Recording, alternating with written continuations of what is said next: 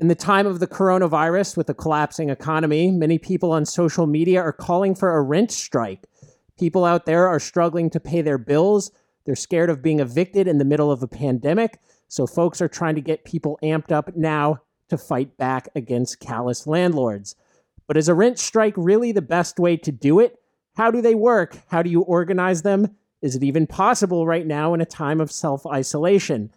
Joining us to discuss all this is a housing organizer here in Washington, D.C. Stephanie Bastek is on the steering committee for the D.C. Tenants Union and is a volunteer organizer with Stomp Out Slumlords. Stephanie, thanks so much for joining us. Thanks for having me, Sams. So, generally speaking, how do rent strikes work? I mean, it obviously involves not giving money to your landlord, but can you give an example of a successful rent strike? Yeah, so rent strikes are traditionally used in a building sometimes, and that's like a single building, and the tenants are refusing to pay their rent because they want something specific from the landlord. They want specific concessions, improved conditions. Maybe their management company is scummy and they want a new management company. Maybe they don't want to pay some rent increases. And their leverage comes from their ability to pay, but their refusal to pay. So we've had a small number of successful rent strikes in DC, where we have organized tenants to withhold their rent from the landlord, not necessarily the whole building, but a significant sum of them. And those have been organized both by a nonprofit called the Latino Economic Development Center and by Stomp Out Slumlords. And they've won. They've triggered the sale of the building, which in DC is a good thing because we have something called the Tenant Opportunity to Purchase Act, which means that tenants have the first right of refusal, and they can use that leverage to pick a better developer, one that will work with them. They could try to get concessions from whoever buys the building. They could even form a limited equity co-op and then become owners of their building collectively and sort of remove it from the speculative market. So those are a couple options. There have been a couple successful ones in the past 2 years, but I can count them on one hand. And part of that is because it's really hard to do. It can be really scary for tenants. And in a city that doesn't have the protections that DC does, it's even scarier. So with the coronavirus, we're obviously in uncharted territory, but it sounds like it doesn't really make for the best conditions possibly for a rent strike, based on what you were saying about ability to pay and specific demands and such. Can we hypothesize now how the ongoing crisis might make rent strikes more or less effective? I don't know, basically. That's my answer. I don't know. Just because what's happening now is so different from anything we've ever organized. And the closest analogy I can think of is the 1920s rent strikes, which happened I've seen some memes that are like, this happened during the Spanish flu, and that's why they went on rent strike. No, friends. They went on rent strike because there was a housing shortage, and landlords were jacking up the rent 2 or 3 times over every month all across New York City, from the Upper West Side, super ritzy apartments, to the tenement buildings on the Lower East Side.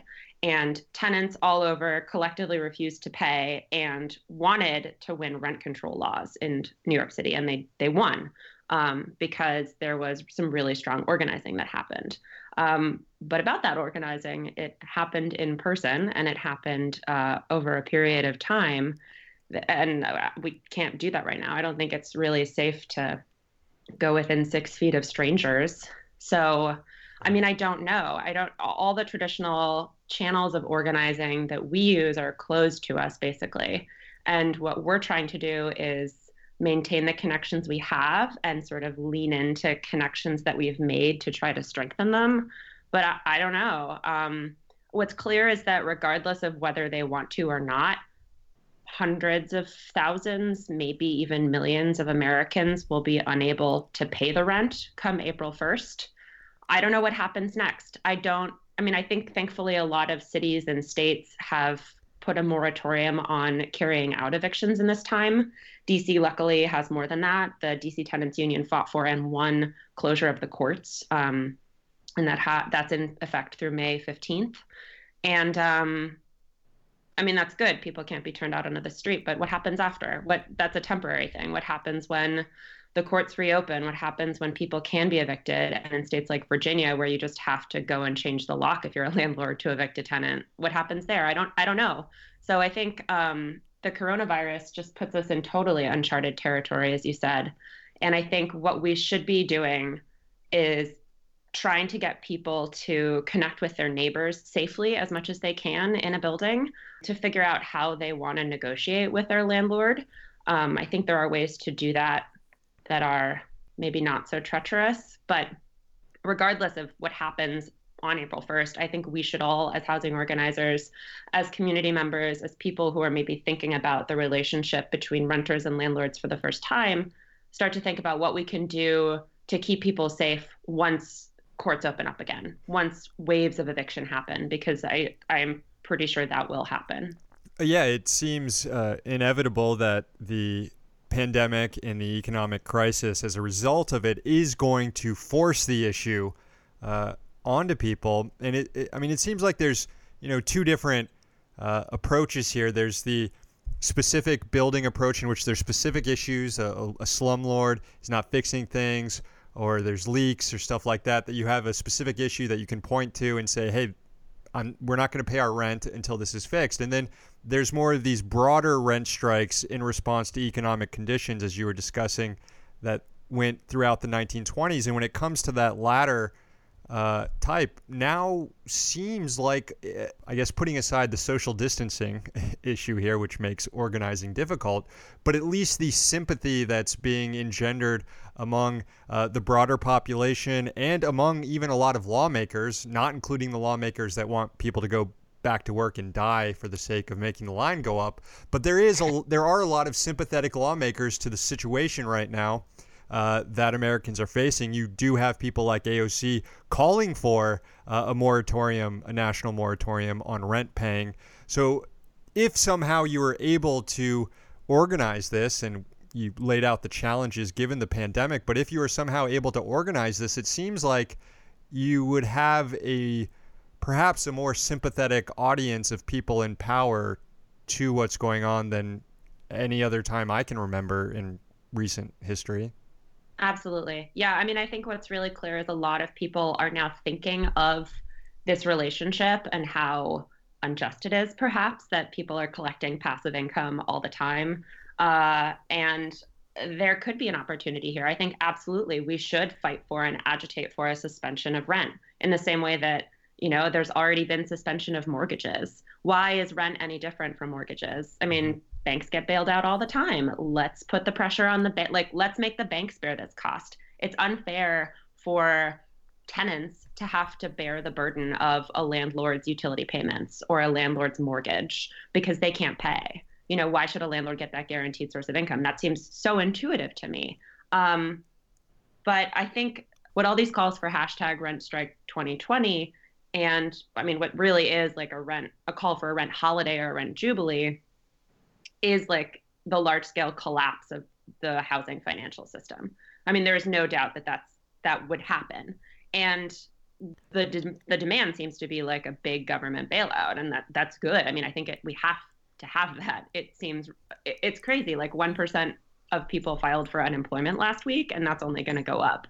So yeah, I mean, I think we should agitate. I think we should push for our government to do that. I think it's much, much bigger than the scale of a single landlord or a single building or even the scale of a single city. But of course, like locally, the DC Tenants Union and Stomp Out Slumlords are pushing for rent suspension and a mortgage suspension for the duration of the crisis, of the state of emergency, plus a month for a cushion, because we're not going to be able to instantly pay right after if we've lost our jobs. Can you explain how those demands have been received, and also just sort of explain generally what Stomp Out Slumlords and the DC Tenants Union are, and how they came to be, and this sort of experience that they're drawing on in approaching this crisis?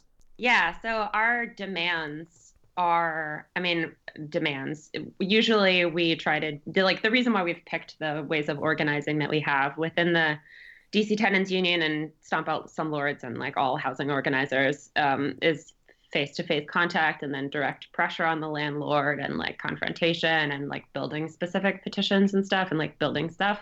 But shockingly, it seems like public petitions and public pressure are now having an impact. We saw that with the closure of the courts. We saw that with people flooding the voicemails of the council members and the mayor.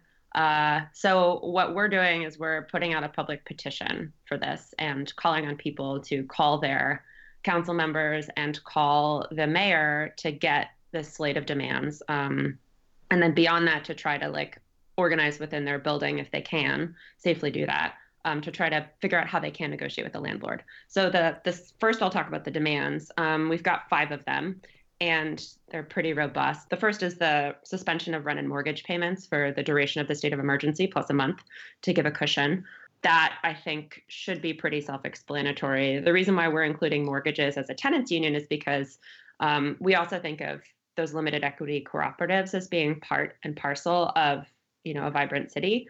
And I live in a group house, and my landlord is just a couple. And if they can't afford to pay the mortgage on their house, then I'm out too.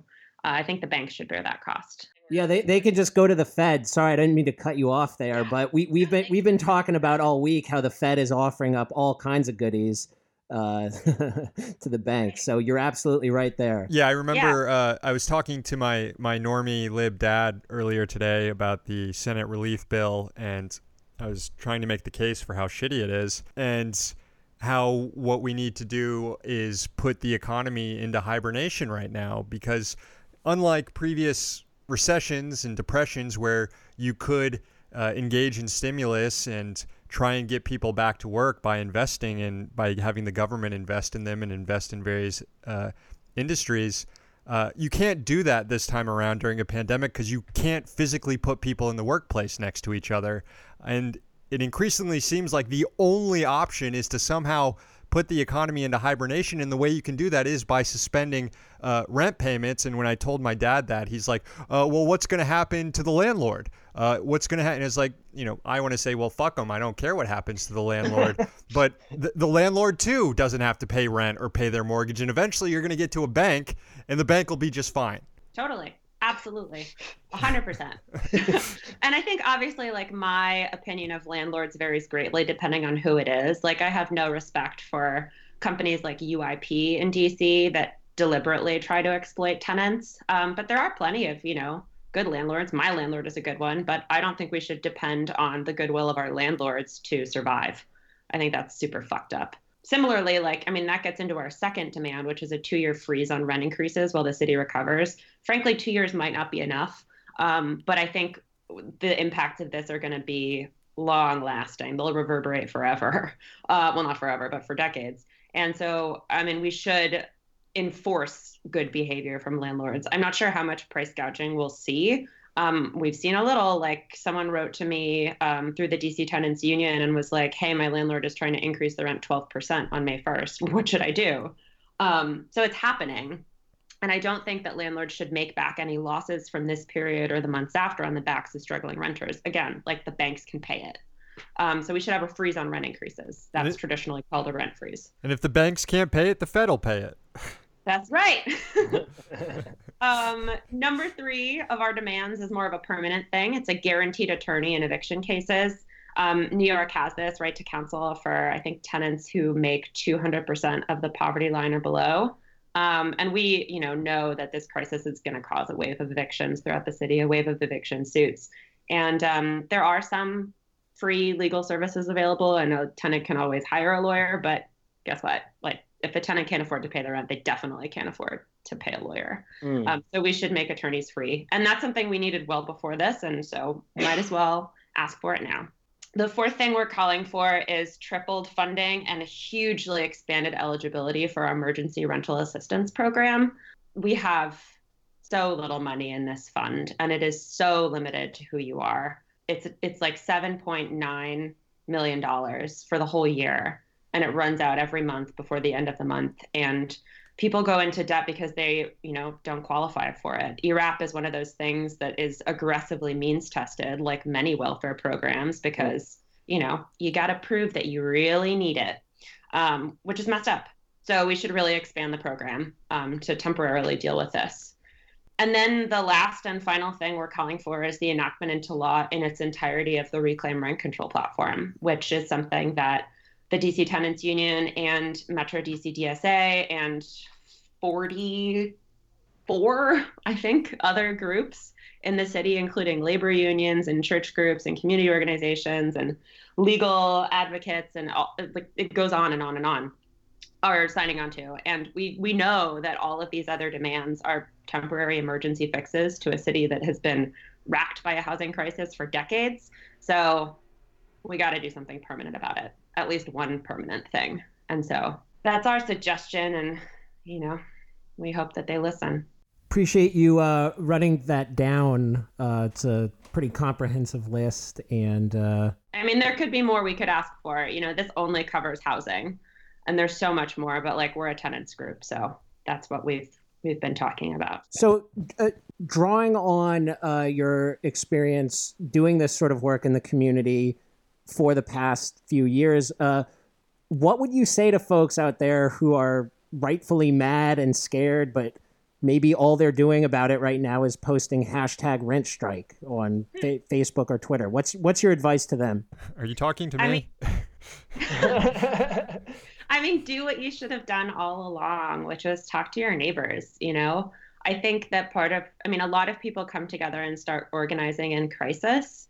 And that's good. A crisis can really trigger more people into action than would have done something, when it doesn't seem that urgent. That's why we see so much tenant organizing when a building goes up for sale, for instance. Suddenly people are like, oh, I see the value in a tenant association. And by the way, I've got mold in this corner. So I think that if you want to do something about it beyond posting on the internet, you have to go out and you have to get to know your neighbors. And that's really hard right now because you can't be within 6 feet of them. But, there are flyers that you could use. If you are in any way connected to community organizations that you're involved in, maybe you plan a block party or something, see who you can contact in your building, who you can connect with. And odds are there are going to be a couple of people in your building on your block who are unable to pay the rent, all or part of it. And one thing you can do is try to negotiate with your landlord. The situation in DC is such that the court is closed until May 15th. A lot of mediations have been pushed until mid-September. It's unlikely that if a landlord wanted to sue a tenant out of the building that they would be able to do so before the fall. Because in DC, a landlord has to have a just cause for evicting a tenant, and they have to file a suit in court. Now, the danger is tenants will think, oh, no, I got sued for eviction. I have to leave right now. No, you don't. You have time. You have protections. And in that time, I think it's important to rally with your neighbors and think, okay, we have some leverage right now because the landlord's not going to get this money. They're not going to be able to kick us out until the fall, maybe. So what power do you guys have together? Can you write a letter to your landlord saying that, we're unable to pay, so-and-so has lost their job, we're coming together, we really want to negotiate with you a lower rent payment, we would like to negotiate with you a rent suspension. I think in the time that we're agitating and pushing for the government to do something, we can start doing this on a micro level. So that kind of organizing is going to look really different from the kind of organizing that we've done previously, but I think it's important to recognize that the heart of organizing is not making pretty speeches or going on interview shows or coming up with cool hashtags or talking at a rally. It's building relationships and it's maintaining contacts with people. And a lot of it is just dumb logistical work. And so do that stuff. I think a lot of people have some more time now and are also recognizing the value of those relationships. So lean into that. Try to make that happen. Get to know your local laws. I've seen mutual aid organizers in sort of affiliated with Metro DC DSA talking about these things called pods, neighborhood pods, as a way of trying to reach out to your neighbors to let them know that, hey, if you have any older residents among you, I will be happy to run to the store for you or something. Or maybe not even just that, but just to sort of establish a line of contact. So like, if you need anything, I'm here. And it's a way of, getting people together, and it involves basically just flyering your neighborhood and leaving a point of contact, and then trying to start like a WhatsApp chat or something. So, I mean, that's something people here, I know they've been suggesting too, for just with regard to mutual aid. Totally. Yeah. And I think it's really important to step outside the internet bubble to do that, and flyer, and like walk outside from 6 feet away from everyone else and like get into that. Like, we're going to be calling all of the DC Tenant Union members that we have and reaching out to people that we've canvassed and Stomp Out Slumlords to, reach out and be like, hey, do you want to organize in your building? Like, do you want to do something now? Can you connect with your neighbors? And also ask if they need help. Because I think, mutual aid is not charity, as a lot of people have been emphasizing. That can get kind of lost when people like just really need milk and eggs and toilet paper. But what we're trying to do is build up and sustain like the heart of the city, which is the relationships neighbors have with one another. And not to be a total Luddite, but the internet can sometimes get in the way of that. No, that's definitely true. Speaking of the internet, before we let you go, we have to get your take on a viral story about rent strikes, sort of. So Eater Los Angeles obtained a letter from the CEO of Cheesecake Factory, and it was sent to all of the chain restaurants' landlords. Among other things, it says, quote, "Unfortunately, I must let you know the Cheesecake Factory and its affiliated restaurant concepts will not make any of their rent payments for the month of April 2020. Anyway, some people on Twitter have been calling it Comrade Cheesecake Factory and things like that. Cheesecake Factory spending too much on avocado toast. Cheesecake Factory spending too much eating at the Cheesecake Factory. Anyway, Stephanie, just wanted to see if you had a hot take here about the Cheesecake Factory story. Oh man, my take is so hot. I don't think we can say it's Comrade Cheesecake Factory unless they're using their savings on rent to pay their fucking employees. Hell yeah. And I think it's, I would love to know how much the CEO of the Cheesecake Factory is making and whether he's not getting his salary this month. I wonder what his reserves are. It says that the Cheesecake Factory is tapping into a $90 million line of credit. You want to tap into that to pay your fucking bussers and your waitstaff and your cooks? I don't know. It's the same. It pisses me off because you see companies like H&M trying to pull this shit elsewhere, and other like fashion companies, and their billionaire owners were making millions of dollars a year, and they were forcing their employees to work until the very end and not providing them with like any kind of safety supplies. Or, do you really need to buy a mini skirt? Do you really need to buy like a polo in the middle of a pandemic? I think not. They could have totally afforded to close and pay their employees. And like, sure, fuck, don't pay the rent, but at least pay your people and pay yourself a little bit less, you asshole CEOs. So no, I don't think the Cheesecake Factory is a comrade. Sorry. I agree. I don't think it's Comrade Cheesecake Factory, but I do think, and I am curious to know how Eater Los Angeles obtained this letter, whether or not Cheesecake Factory leaked it themselves. Because if they leaked it themselves, it would seem to suggest that they too get the same sense that I get, that people are growing more sympathetic to the idea of not paying rent. And maybe they're just like taking the first jump here for corporate America that, hey, maybe we can get involved here. Let's stop paying rent, everybody. Yeah. I mean, I think that's the difference from 2008, at least I hope, is that people are saying that a lot of this stuff is made up. A lot of the rules are made up, and we can make up money to inject into stock funds and markets. And I don't know, it's like, it seems more now than ever that it's fantasy land. And I really hope the difference between 2008 and today is that maybe corporate America, maybe your neighbors are seeing that so much of this is a fiction, and quiescence and not fighting back is not the answer. I think there is really leverage here, and I don't think we should take the coming waves of evictions quietly. I don't think we should be okay with massive amounts of debt And if that means the Cheesecake Factory gets to live on alongside us, like, I guess I'm okay with that. What if we nationalize the Cheesecake Factory in exchange? Do it. We can pick a better restaurant, guys. We just would change their Well, menu. once we own it, then we can make it whatever we want. We would shrink their menu size. Okay. All right. I'm into that. Quality over quantity.